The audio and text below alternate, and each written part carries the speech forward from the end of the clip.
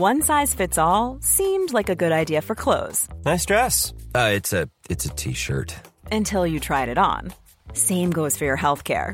That's why United Healthcare offers a variety of flexible, budget-friendly coverage for medical, vision, dental, and more. So whether you're between jobs, coming off a parent's plan, or even missed open enrollment, you can find the plan that fits you best. Find out more about United Healthcare coverage at uh1.com. That's uh1.com.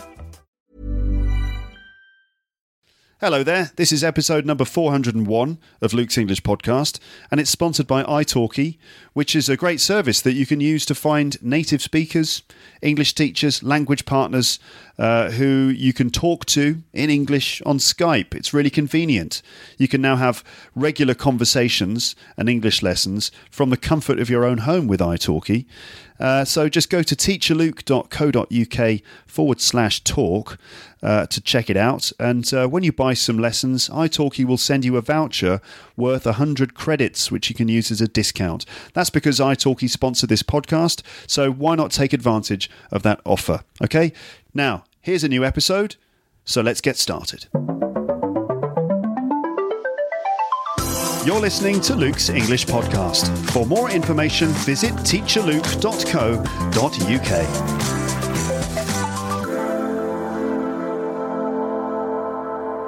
Hello everyone, welcome back to Luke's English Podcast. This is episode number 401, and it's about developing your fluency in English.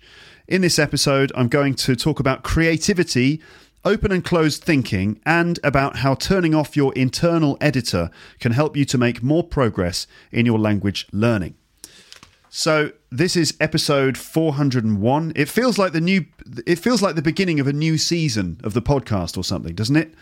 It does for me. Season 4 of Luke's English Podcast is here. And if you're new to the podcast, then welcome. My name's Luke, and I'm an English teacher from England. This is my podcast. Luke, that's right, Luke, not look or luck. Luke, that's spelled L-U-K-E, like Luke Skywalker from Star Wars, right? Now, I mention that because a lot of learners of English that I meet get my name wrong. And that's both the pronunciation and the spelling. And I've been called some pretty funny things by my students in my time. So there's luck, of course, look, Luke, that's quite a common one. People say that sometimes. Hilarious. Not really, but quite funny. Some other slightly more obscure ones, like I've been called Rook before.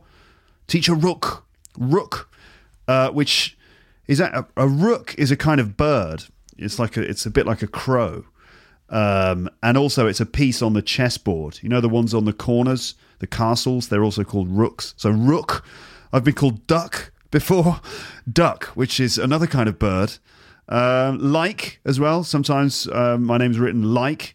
But I think luck is the most common one. And I see that written down by my students all the time. And also, I can see from the statistics on my website the Google searches that people make when they find my site. So I can see what people are searching in Google with. I can see what they're typing into Google. And a lot of people are searching for teacher luck or teacher like. And they're spelling podcast wrong. So a lot of people are spelling it postcard. You know, like a postcard that you'd send to someone when you're on holiday, you know, with a picture postcard. So a lot of people are writing teacher luck postcard or teacher like podcast. That's P-O-T-C-A-S-T. And even podcats as well. I see that one quite a lot. Teacher luck podcats. So you're listening to Teacher Luck Podcats. And welcome to the show. So the correct spelling is, of course, L-U-K-E. Okay? So that's just L-U-K-E. Don't add the OK at the end, of course. Haha. Now, this podcast is here to help you to generally improve your English, specifically British English. The subtitle of my podcast is Real British English. British English because I'm British. I grew up in England, in London and in the Midlands, in Warwickshire, not far from Stratford-upon-Avon, where Shakespeare was born. So I grew up in London and in the Midlands, and I speak a standard form of British English. And it's called Real British English because on this podcast, you can listen to the kind of natural, authentic English that people actually use in the real world. I try to present the English language to you in a meaningful context, often by just talking to you in what I hope is an engaging and hopefully entertaining manner in order to help you to keep listening to English regularly over long periods of time. And plenty of research, academic research, has shown that doing exactly that, listening to English regularly over long periods of time when it's kind of authentic English, that can be a really effective way of improving your English long term. So if you'd like to develop natural, communicative English, listening to my podcast can certainly help. There are also, of course, a number of other things that you can do beyond just listening to this. And obviously there are many areas that you can improve, and I'm talking about things like reading and writing and grammar and vocabulary and pronunciation and lots of other things. So there are lots of other things that you can do beyond obviously just listening to this. And I sometimes talk about those things in my episodes in order to give you some ideas, some motivation, and some general advice about how you can get a grip on how to learn this language. So there you go. That's if you're new. If you're not new, if you're a regular listener, then hello. How are you doing? Welcome back to the podcast. I hope all's well in your world. I'm going to be talking about this idea of switching off your editor in this episode. And that does relate to the previous episode of this podcast. I'll talk more about that in a moment. And that's what I'm going to be kind of rambling on about throughout this episode. Actually, I say rambling. This one is fairly well prepared. I just had the idea the other day when I was thinking about episode 400. I just thought about it and I thought, well, it might be worth going into this idea of switching off your editor a little bit more and maybe sort of emphasizing how that could be useful for learning English. So that's what I'm going to be doing in this one. Now, before I start all that properly, I just want to mention the transcript collaboration.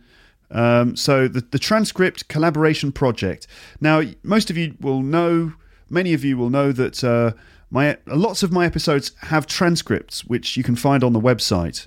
If you go to teacherluke.co.uk, click on transcripts in the menu, you can find that many of the episodes have full transcriptions, which you can use to help you to improve your English. Now, not every single episode is transcribed.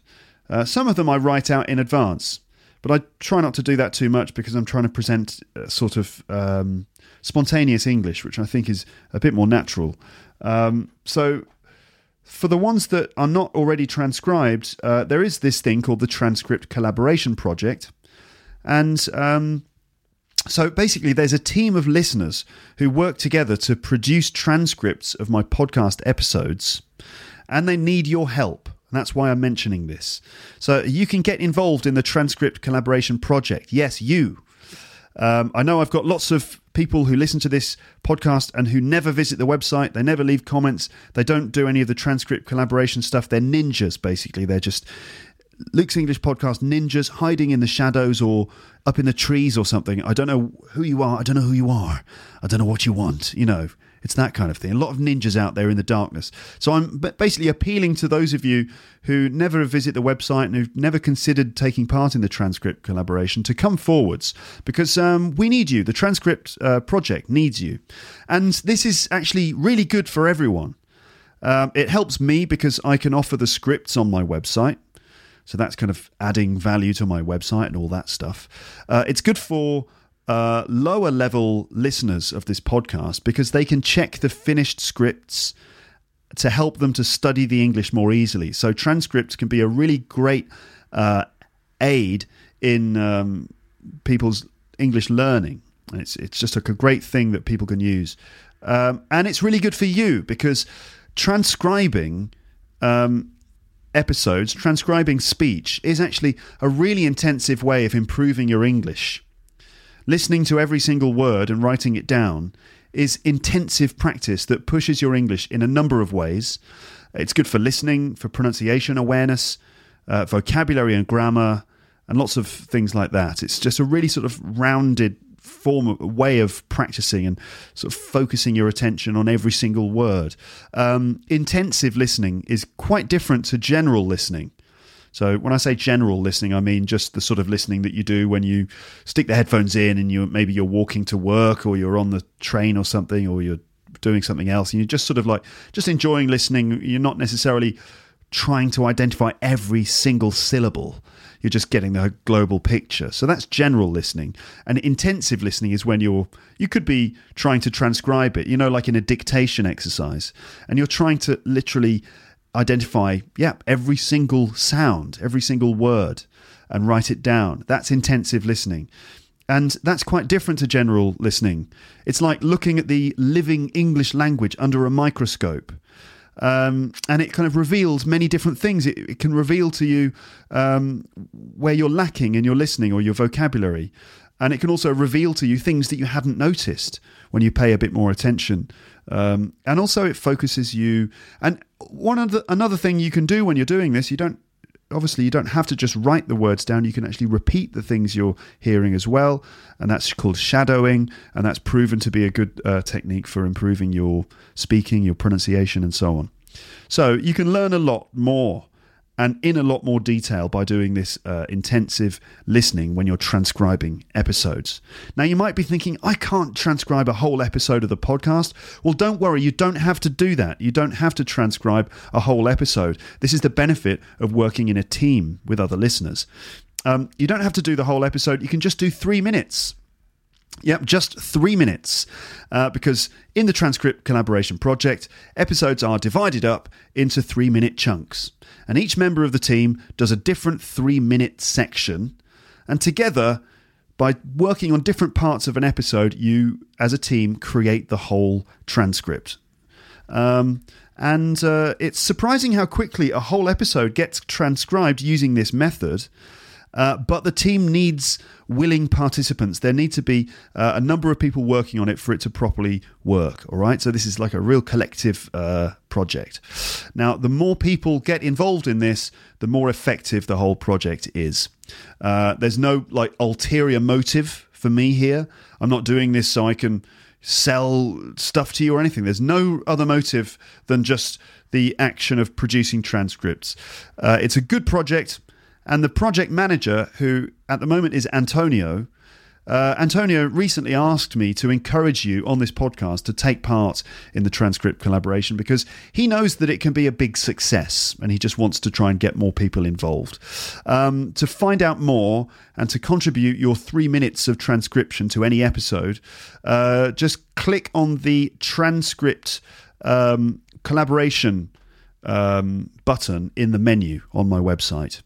And you'll find the details there, okay, including Antonio's email address and all the other information. So go to the website, transcripts in the menu, and then transcript collaboration, and that's where you'll find the details. Okay, so that's just what I wanted to say about the transcript collaboration. Let's now turn to the main subject of this episode, and that is the idea of switching off your editor. And the principle is, and I'm going to explain this, switching off your editor to unlock your creativity can really help you to learn English. Now, in the last episode, episode 400, I told you a long and very silly story about a pink gorilla. The point of that was to celebrate my 400th episode by having some fun and hopefully making you laugh a bit, as well as giving you more English listening practice. Also, for me, it was a kind of an exercise in creativity. I began the episode by talking about this idea of switching off your editor in order to allow yourself to be creative. Switching off your editor, yeah. So I talked about that. Then I switched off my editor and I improvised a comedy story for you to listen to. And now in this episode, I'd like to reconsider the idea of switching off your editor and then clarify that in the context of learning English. Now you might think, what's this editor? What are you talking about? What do you mean by switch off my editor? What are you going on about, Luke? Well, first of all, I should credit the idea and maybe the phrase switching off your editor to someone I know called Logan Murray. Logan Murray is a bit of a legend in the London stand-up comedy circuit and in other parts of the country. Logan Murray. He's a legend because he does comedy writing workshops, and he's written a great book about doing stand-up comedy, which is called Get Started in Stand-Up Comedy. And I've got the book, of course, and I read it regularly, and it's got lots of great ideas about how to come up with comedy ideas and how to be creative. It's not really about language learning. In fact, it's not about language learning. It's about being a comedian. Now, for many of us who do stand-up comedy, certainly if we're from London, Logan Murray is sort of like our comedy mentor. He's a bit of a guru for some of us. For me personally, the idea of switching off my editor is something that he taught to me and to other people in his workshops. And it really helped me to come up with lots of comedy ideas when I first started writing stand-up material. And I find that the idea is still very true today, this idea of switching off your editor. And it's something that I keep in mind a lot, and I find it to be helpful in being creative. Now, when I say your editor, I mean like that voice in your head which edits your work while you're producing it. That voice in your head that is telling you, oh, you can't do that, you should do this. It's the part of you that says, no, don't do that, or that's ridiculous, you can't say that, or people will think you're stupid or weird if you say that, and don't say the wrong thing, don't make a mistake. Or you might hear your editor saying, you better not say anything at all because you might make a fool of yourself. That's the editor speaking. It's the one that's kind of like concerned with doing things perfectly and getting the exact right result and so on. Now, we all have that editor in our head. It's not just when we're doing creative work or when we're trying to practice a new language. It's always there, kind of sort of controlling the way in which we do things. Now, making an effort to switch off that voice, I'm calling it a voice, it's just part of your thought process, but making an effort to switch that off, like the way you switch off a light, you just switch it off, that can help you become very productive as part of a wider creative process. And I think it applies to many things that involve creativity, including language learning. And I include language learning here as a sort of creative act. In fact, I think that creativity is a big part of the mastery of a language. And I've got a couple of quotes here from people that will sort of support that claim. So one quote is from a guy called Libor Stepanek, who is a professor of English from the Czech Republic. And Libor has said, language is creative by its very nature. We can express or communicate one idea in many different ways. Every single sentence, phrase or word that we say or write is created in a unique moment of communication and can be recreated, reformulated, paraphrased or changed according to the goals of the speaker or writer. So that was from Libor Stepanek, a professor of English. Also another quote here from Alan Malley, who is a bit of a legend in the TEFL world. I say TEFL, that means teaching English as a foreign language. So he's a bit of a legend among English language teachers, and Alan Malley is the former chair of IATEFL. That's like an international association for English language teachers. He's also edited various teaching materials and books that are published by Oxford. So this is Alan Malley's quote, and he said, linguistic creativity in particular is so much part of learning and using language that we tend to take it for granted. Yet from the ability to formulate new utterances, to the way a child tells a story, to the skill of a stand-up comedian, to the genius of Shakespeare, linguistic creativity is at work. So these quotes, for me, show that creativity is very much present in our ability to use language effectively. It's true, really, when you think about it. When you're producing English, you are using words or sounds in combination, creating utterances, sentences, paragraphs, arguments, or any kind of complex message. So you are creating messages. You take the materials that are available to you, words, sounds, and you build that into something that represents what you're thinking. It involves your imagination, your sense of ambition, your vision, and everything else. In a small way, it involves these things when you're just stringing a sentence together, and it involves creativity in a larger way when you're constructing a larger point in a conversation or expressing a complex idea, writing an email, essay or report, and just finding the way in which you can actually get those ideas out and realize them in the form of communication. So it is a creative process.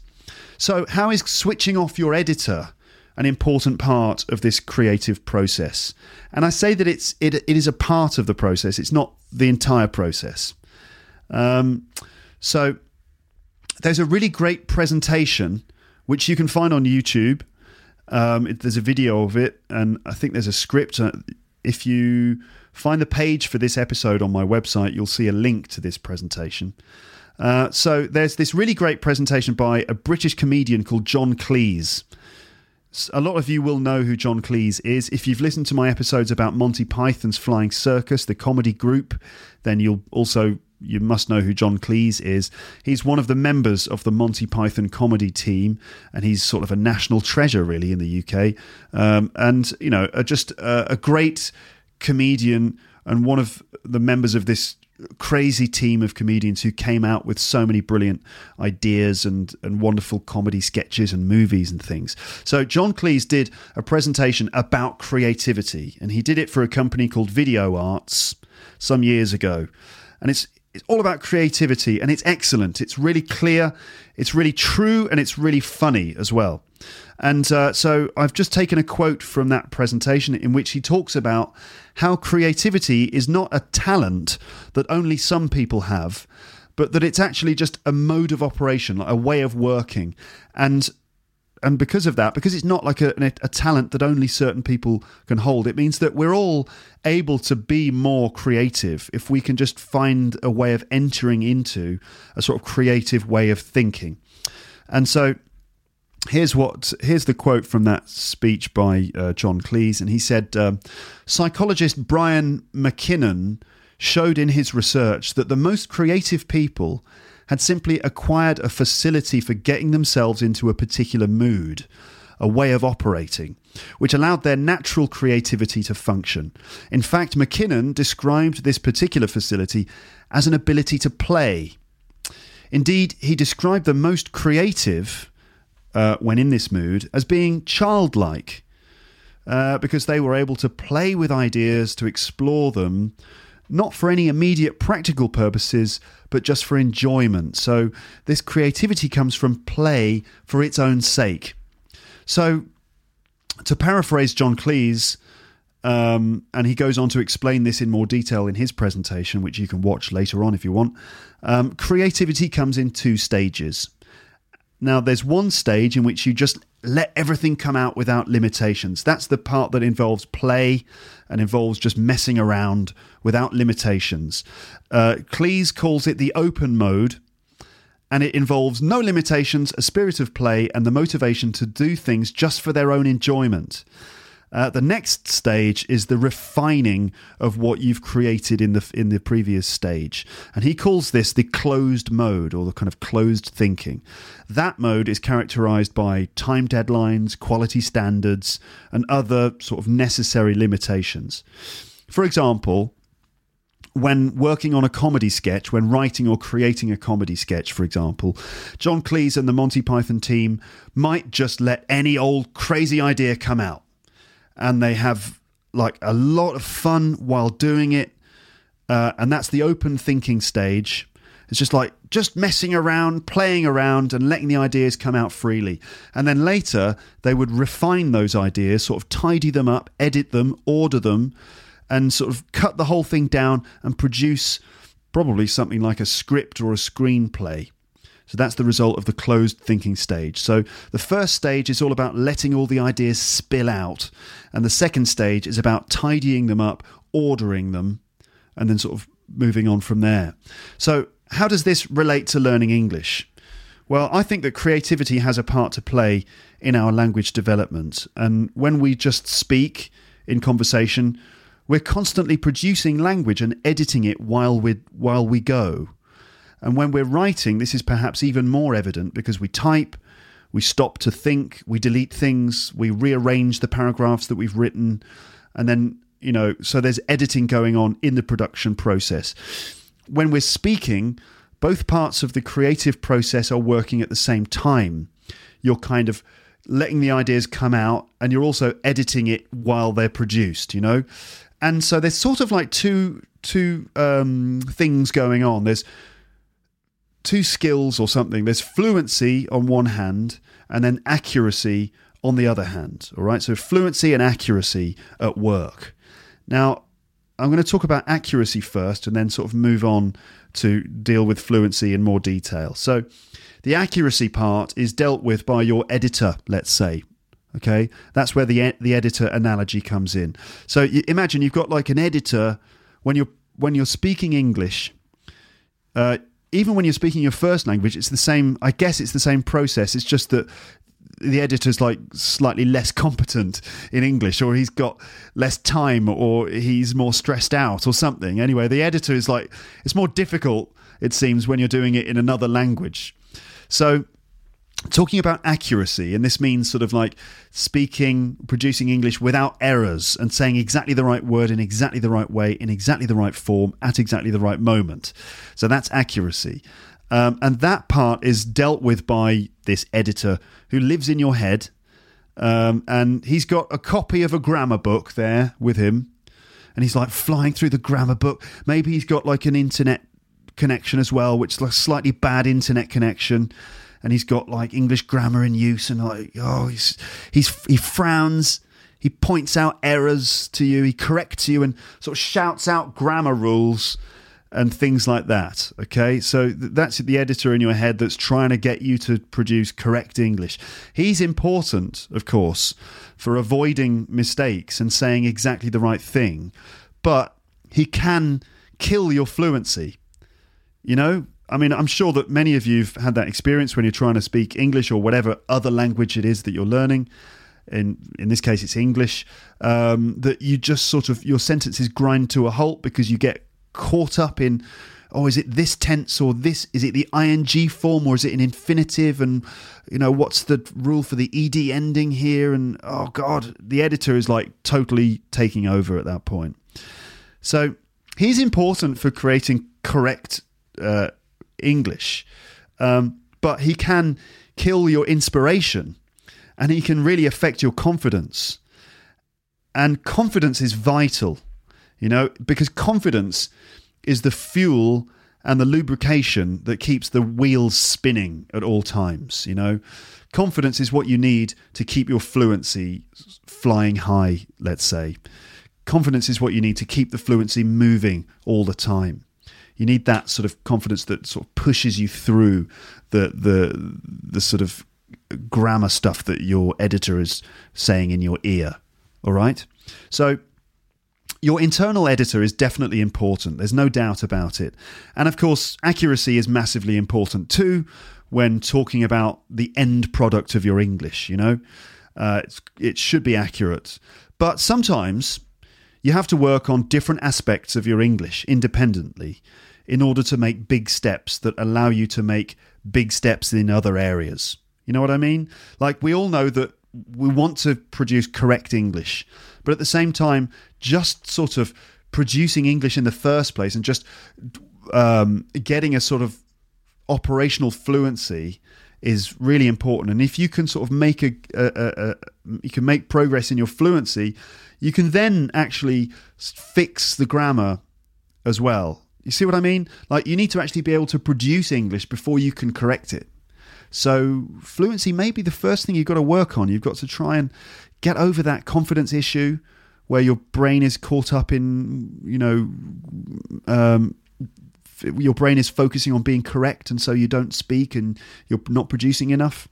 So if we assume that producing English is the goal and that correcting it later on is also a secondary goal, let's talk about this. All right. So in this episode, I'm not talking about accuracy. I'm focusing on the fluency. And I've done lots of accuracy-related episodes before in which I talk about grammar and things like that. What I'm talking about now is how you can develop your fluency and how sometimes it's good to stop listening to that inner editor and just let yourself go. And also, this relates to how my crazy pink gorilla stories can help illustrate this point. So if we just look at developing fluency, with a focus on spoken fluency in particular, and you could apply these ideas to writing, but I'm mainly talking about speaking here. It's a question of practicing the creation of fluid English in which ideas are turned into speech without much hesitation. If you're interested in building your fluency, it can be useful to switch off your editor in that situation and just focus on freely producing English. And I don't mean like in every situation. I don't mean like if you go to the bank and you need to open a bank account in English, you shouldn't switch off your editor in that situation. You shouldn't be like just delivering a stream of consciousness to the guy at the bank, because obviously that's not the right time. So you need to do this in the right time and place, maybe in a safe environment for practicing English. Like a speaking situation which has been agreed with the other participants in advance. The idea is that it's a safe space where you can practice your English. For example, you could suggest with a language partner or with friends who are learning English with you, or a study group or your English class, or a one-to-one situation with a teacher, you could suggest in that situation that you spend some time without a particular language focus, just freely producing some English, probably a conversation or a speaking game or a speaking club or something like that. It could be offline in an appropriate place somewhere, or online on Skype or something like that. So you could suggest an activity or an exercise that will allow you to switch off your editor and focus on just being productive.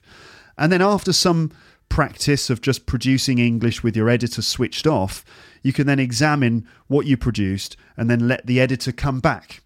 You analyse what you did, you notice mistakes, and you learn from them, and you make progress. So there's like several stages again. There's the open speaking stage where you switch off the editor, and then a second stage where you kind of analyse the stuff that came out in the previous stage. Now, switching off your internal editor for a while can allow you to just be really creative, allowing you to practice your productive skills and build your fluency. You can then develop the accuracy later by analysing and correcting the English that you produced. Now, here's another example of the use of switching off your editor.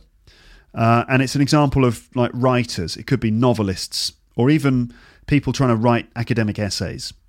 Now, sometimes writers get writer's block. Have you ever heard of writer's block? That's where the writer just can't seem to produce anything. It's that feeling of staring at a blank page because you can't produce any writing, or starting a paragraph and then constantly going back, editing it, deleting it, rewriting it. You're just stuck in that one paragraph, or stuck at the beginning of an essay or something. Writer's block. It's hell. I actually sometimes experience that at the beginning of podcast episodes. I do get like a sort of a block. I hit record on my recorder and then I can't quite get it right at the beginning.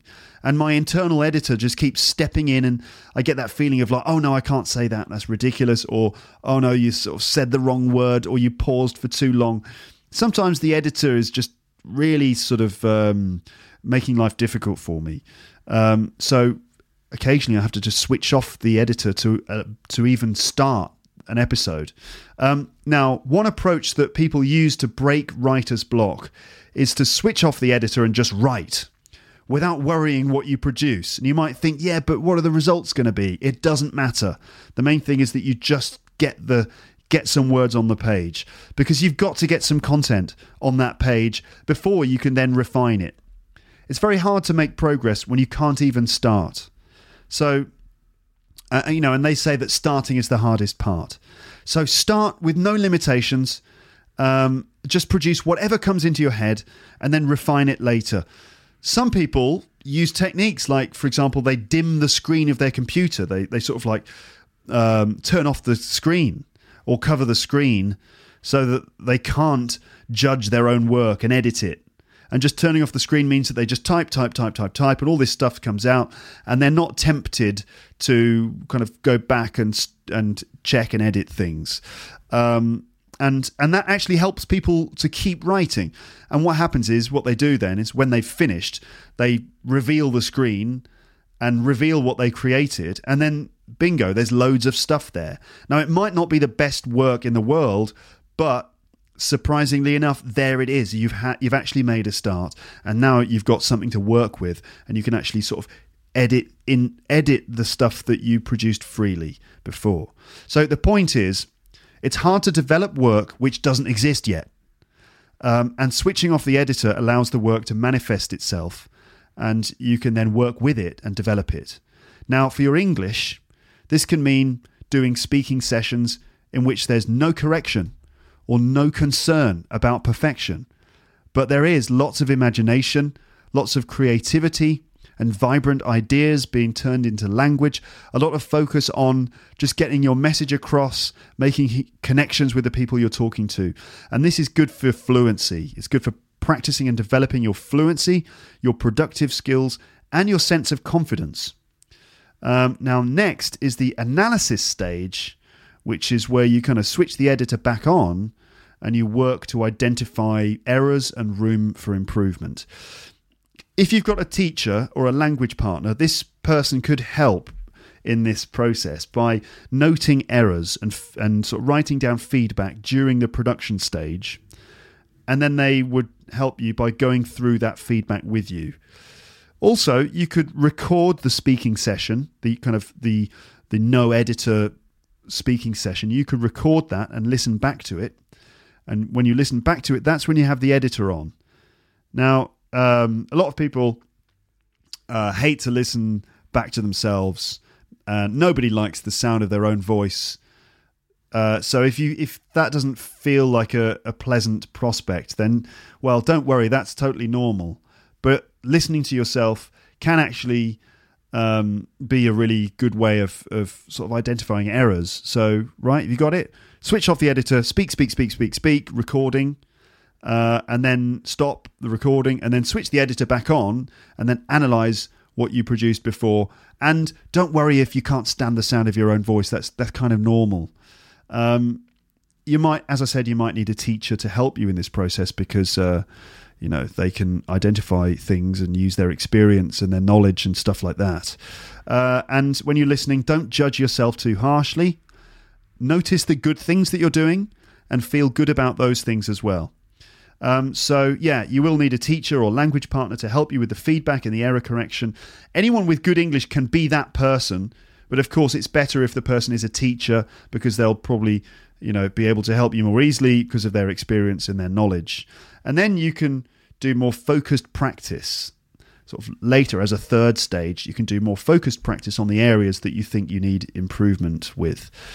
So that's how you can use the technique of switching off your editor to improve your fluency in English speaking, and later to improve your accuracy as well, right? So switch off the editor, no sort of negative limiting thoughts, let it all come out, just let it all fly out like spaghetti. It's a slightly strange analogy, maybe, but you know what I mean. Just let all the ideas and thoughts come out without limitations, and just keep going. And don't worry, don't stress too much about perfection. And then a second stage, you go back and you analyze and you identify room for improvement, and you notice mistakes and correct them, and you kind of like fix things, and you remember next time not to do it. And then the third stage, you could go back to the same task without the editor again and do it again, and you'll probably find that your accuracy has gone up and your fluency has gone up in that process. So now, if you're going to do that in a class, in your English lesson, or in a one-to-one situation, just make sure that everyone understands what you're doing and agrees to it. Obviously, the teacher is the one who decides what happens in classes. You might have a teacher who's receptive to ideas. You might be in a class full of people who are receptive to ideas. It can be a bit tricky to kind of suggest activities, and that's what I'm going to talk about at this point. So if you have a one-to-one teacher, that's obviously easier because it's more of a collaboration between two people. But if you do have a one-to-one teacher and you want them to try this process with you, then you might need to explain briefly. So you'd need to explain it to your teacher, right? So that they're on the same page as you. And it might be necessary to just briefly explain that you'd like some practice without correction for a while. That you'd like the teacher to note down your errors during a natural conversation without interrupting you, and then spend some time going through those errors and perhaps working on the areas where you were making mistakes. Now, hopefully, your teacher will be receptive to your suggestion and will be willing to do this. But you should remember, of course, that teachers have their own ways of doing things, and they might not be receptive to other techniques and suggestions from the students or students. So it's up to you, really, to discuss that with the teacher. But just remember that the teacher probably has prepared. They've probably got their own fixed method. They've got their own way of doing things. So you've got to be a bit careful about suggesting new techniques and activities. Try not to rub the teacher up the wrong way by telling them how to do their own job. Okay, and let me repeat that because it's kind of important. Beware of telling your teacher how to do their own job, because teachers in general, of course, we don't really like that. I mean, we obviously we're receptive to ideas, and I think open-minded teachers are willing to try new things. But in my experience, just think about the average teacher. Think about the hours that they've spent in training, the hours that they've spent developing their skills, and the hours that they've spent practicing and preparing for lessons and things like that. Of course, they're going to have their own ideas of how things should be done, and so it can be a little sort of rude or inappropriate to try to tell the teacher how they should do their own job. So if you're going to suggest activities, make sure you do it in a sort of respectful and sort of tentative way, I was listening to, you could say I was listening to Luke's English podcast and he was talking about this idea of free practice without correction, followed by a period in which we focus on the errors and analyze the language that I produced in the free section. And I was just wondering if we could do a similar activity. Maybe we could spend half an hour just talking about whatever subject, and don't correct me, and instead just sort of encourage me and help me to build my ideas, and just sort of like support me in as I create our English conversation on the go. And then and write down any errors that you notice if you can. And then afterwards, it would be great if you could then kind of go through those errors and help me to correct them. And then perhaps we could use that as the basis for some more language practice in the future. Now, I wonder, you could try doing that. Just be aware that the teacher might think, oh no, I don't want the student to tell me how to do my job. But who knows? I don't know what your teacher's like. Maybe they will be receptive. The teacher might go, yeah, okay, that's not a bad idea. Then let's do that. So C, it might be worth suggesting it. Just, be aware that the teacher's got their own version of doing their own way of doing things. And if it's a group class, you'll obviously need to take into account the preferences of everyone else in the group, and they might not appreciate you trying to dictate the direction of the class. But anyway, if you're going to suggest these sorts of things with a teacher or with a group, obviously it's important to do it in a respectful, polite way. And don't try and be bossy and stuff like that, because it can rub people up the wrong way. To rub someone up the wrong way. Rub, you rub, like if your hands are cold, you rub. If you're cold, you rub your skin, and it heats you up. So that's to rub something. If you I don't know, if you've got like a metal trophy and it's a bit old, you would get a cloth and rub the trophy and make it shiny again. That's to rub. Also, you might, a bit like a cat, you would stroke a cat, but you don't really rub a cat. But to rub something up the wrong way. Now, I wonder what's the best way of explaining this. Okay, let's say a piece of wood, like a wooden table. You want to smooth the wood on the table. So you rub the table with sandpaper. You know what I mean? You're using sandpaper to rub the wood of the table. Now, there's a right way to rub the wood and a wrong way to rub it. If you rub the wood up the wrong way, then it's going to create a rough surface. But if you rub the wood in the right direction, it's going to create a smooth surface. Similarly, you can rub someone up the wrong way. Rub someone up the wrong way. And it means kind of like irritate them, frustrate them, maybe make them angry, kind of put them in a bad mood or something. I guess in any walk of life, people can rub you up the wrong way. I'll give you an example from when I worked in a shop. So I used to get customers who would just be really rude, and they'd be like, "I want this now. Why isn't this on the shelf? I want it now." And you'd be like, "Oh, bloody hell, I'm afraid it's not available. Good day." You know, you kind of there's a way of dealing with people in a smooth way, and then if you sort of are too rude or you're not respectful enough, then you can rub people up the wrong way. So imagine day one of a one-to-one lesson, a series of one-to-one lessons is day one. I meet the student and we sit down together and I say, "Okay, my name's Luke. I'm here to help you with your English. Here's a program that I thought we could use, and we're going to start by looking at this grammar and speaking." And the student goes, "Well, I don't like the grammar. No, I don't think that's a very good idea. No, I don't like your plan." And I'll be like, "Bloody hell. It's not a very nice person. This is going to be difficult." So they're rubbing me up the wrong way. You see, it doesn't happen often, of course. Anyway, so just be aware of making suggestions with your teacher or with your class, because you don't want to rub people up the wrong way. So, there you go. I've just been rambling on about how switching off your editor can help you to build your fluency, and how you can use that as a means of then sort of becoming more creative and more fluent. And then after that, reflecting on your English and finding room for improvement.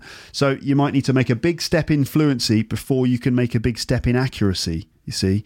And if you're too focused on accuracy, then you're not going to get anywhere, because if you're too focused on accuracy, you'll never produce any English at all. All right? Remember that English is about what you can do. It's not just about what you know.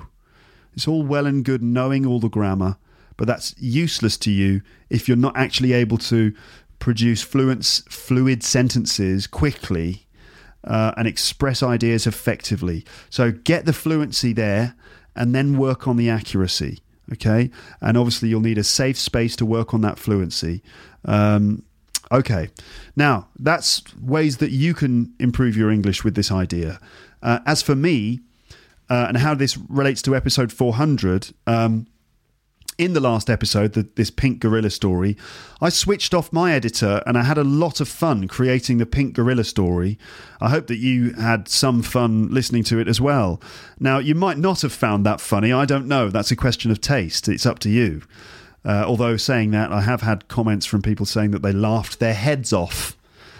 I hope your head is back on now. Yes, it's possible to laugh things off. Like, obviously, there's LMAO, which is like internet slang, lamau, and that means laughing my ass off. If that means you laughed so much that your ass fell off. And you can also laugh your head off as well. That means you laugh so much that your head comes off. Well, if you did laugh your head off, then I hope that your head is okay. I hope it's reattached to your body now. Now, I feel quite proud of episode 400 because I came up with a lot of material and content in that episode.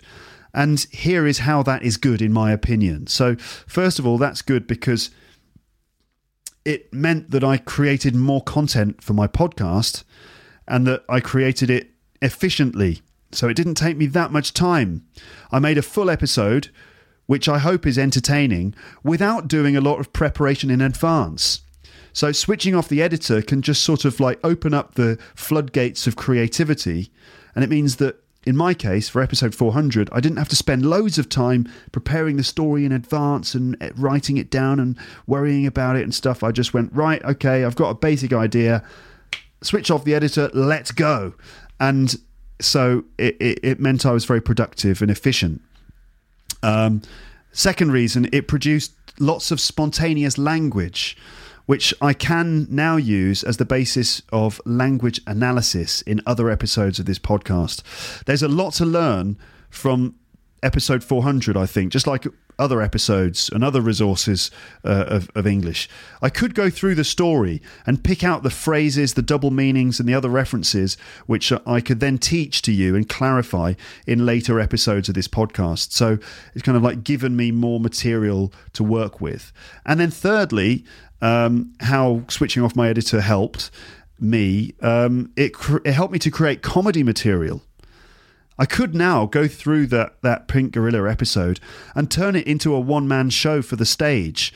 Now, it will need editing, it will need rewriting, it will need refining and production values and stuff like that. But I think that I could get quite an original 1 hour, one-man comedy show from what I produced. I've certainly got a first draft. I'd need to develop it, practice it, and spend time on it with that kind of closed thinking process, the editor.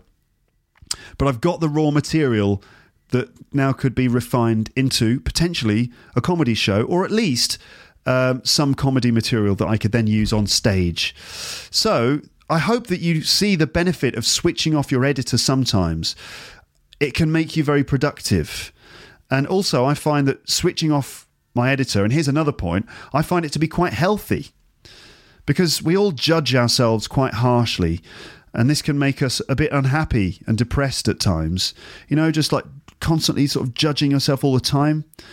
Switching off the editor can be liberating, and it can make you feel good about yourself. And it's cathartic and therapeutic. And I think that's really important in today's world. But, of course, be careful. Choose the right moment to do it. Don't just switch off your editor all the time in every scenario, of course. Don't do that in normal social situations and conversations. You still need to respect general customs, behavioural etiquette, social norms. And if you start coming out with ridiculous free-form comments or stories in your conversations, people might just think that you're a bit of a weirdo. So there is an appropriate time and place for switching off your editor. For example, when you're trying to produce some work, and doing so can make you very productive. So there you go. Thank you very much for listening to this episode. I've been rambling on for over 50 minutes now, but I hope that you agree that there are some interesting points in there and that you find that useful in your general journey towards proficiency in English. And why not try out some of the ideas I mentioned, or at least think about them? Okay, that's the end of this episode. I'm going to be back on the podcast talking to you pretty soon. I've got some episodes in the pipeline. I recently spoke to my dad over Skype. We had a conversation about what's been going on in the news recently. So there's a Rick Thompson report coming up, and also some other stuff that I've got in the pipeline. So you can look forward to that. Don't forget to sign up to the mailing list on the website. Just go to the website. In the top right-hand corner, you'll see the mailing list form. Just put your email address in there. That's the quickest way to get access to the page for every new episode. You'll just get an email in your inbox, click on the link, and Bob's your uncle. You'll be on the page for the episode. And then you'll be able to do things like read any transcripts or notes, check links, videos, go into the comments section, get into the transcript collaboration page and all that stuff. Okay, so sign the mailing list. What else? I think that's pretty much it. Don't forget, the Luke's English podcast anecdote competition is still rolling, and the 10 anecdotes are still waiting for you to vote for them. So just think about that. That was a few episodes ago. You can still hear that episode. You can hear all the anecdotes. You can listen to them again individually on the page for the anecdote competition round 2. So head over there, listen to the anecdotes again, and vote for your favourites. The voting closes. Oh, can I remember? It closes in about 6 days' time. I think it's on the 27th of November. All the details are on the page for the anecdote competition round 2. And you'll find a blue button on the website that will take you directly to that page. All right, then. Thanks for listening. And that's the end of episode 401. And 402 will be arriving in your area at some point soon. Thanks a lot, and I'll speak to you soon. Bye, bye, bye, bye, bye, bye. Thanks for listening to Luke's English Podcast. For more information, visit teacherluke.co.uk.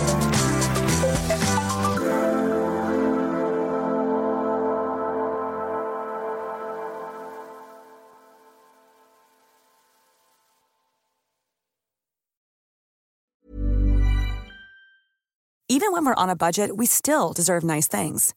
Quince is a place to scoop up stunning high-end goods for 50 to 80% less than similar brands. They have buttery soft cashmere sweaters starting at $50, luxurious Italian leather bags, and so much more. Plus, Quince only works with factories that use safe, ethical, and responsible manufacturing. Get the high-end goods you'll love without the high price tag with Quince. Go to quince.com/style for free shipping and 365-day returns.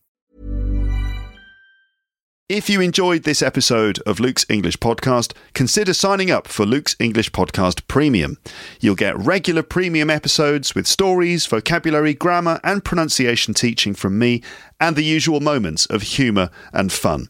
Plus, with your subscription, you will be directly supporting my work and making this whole podcast project possible.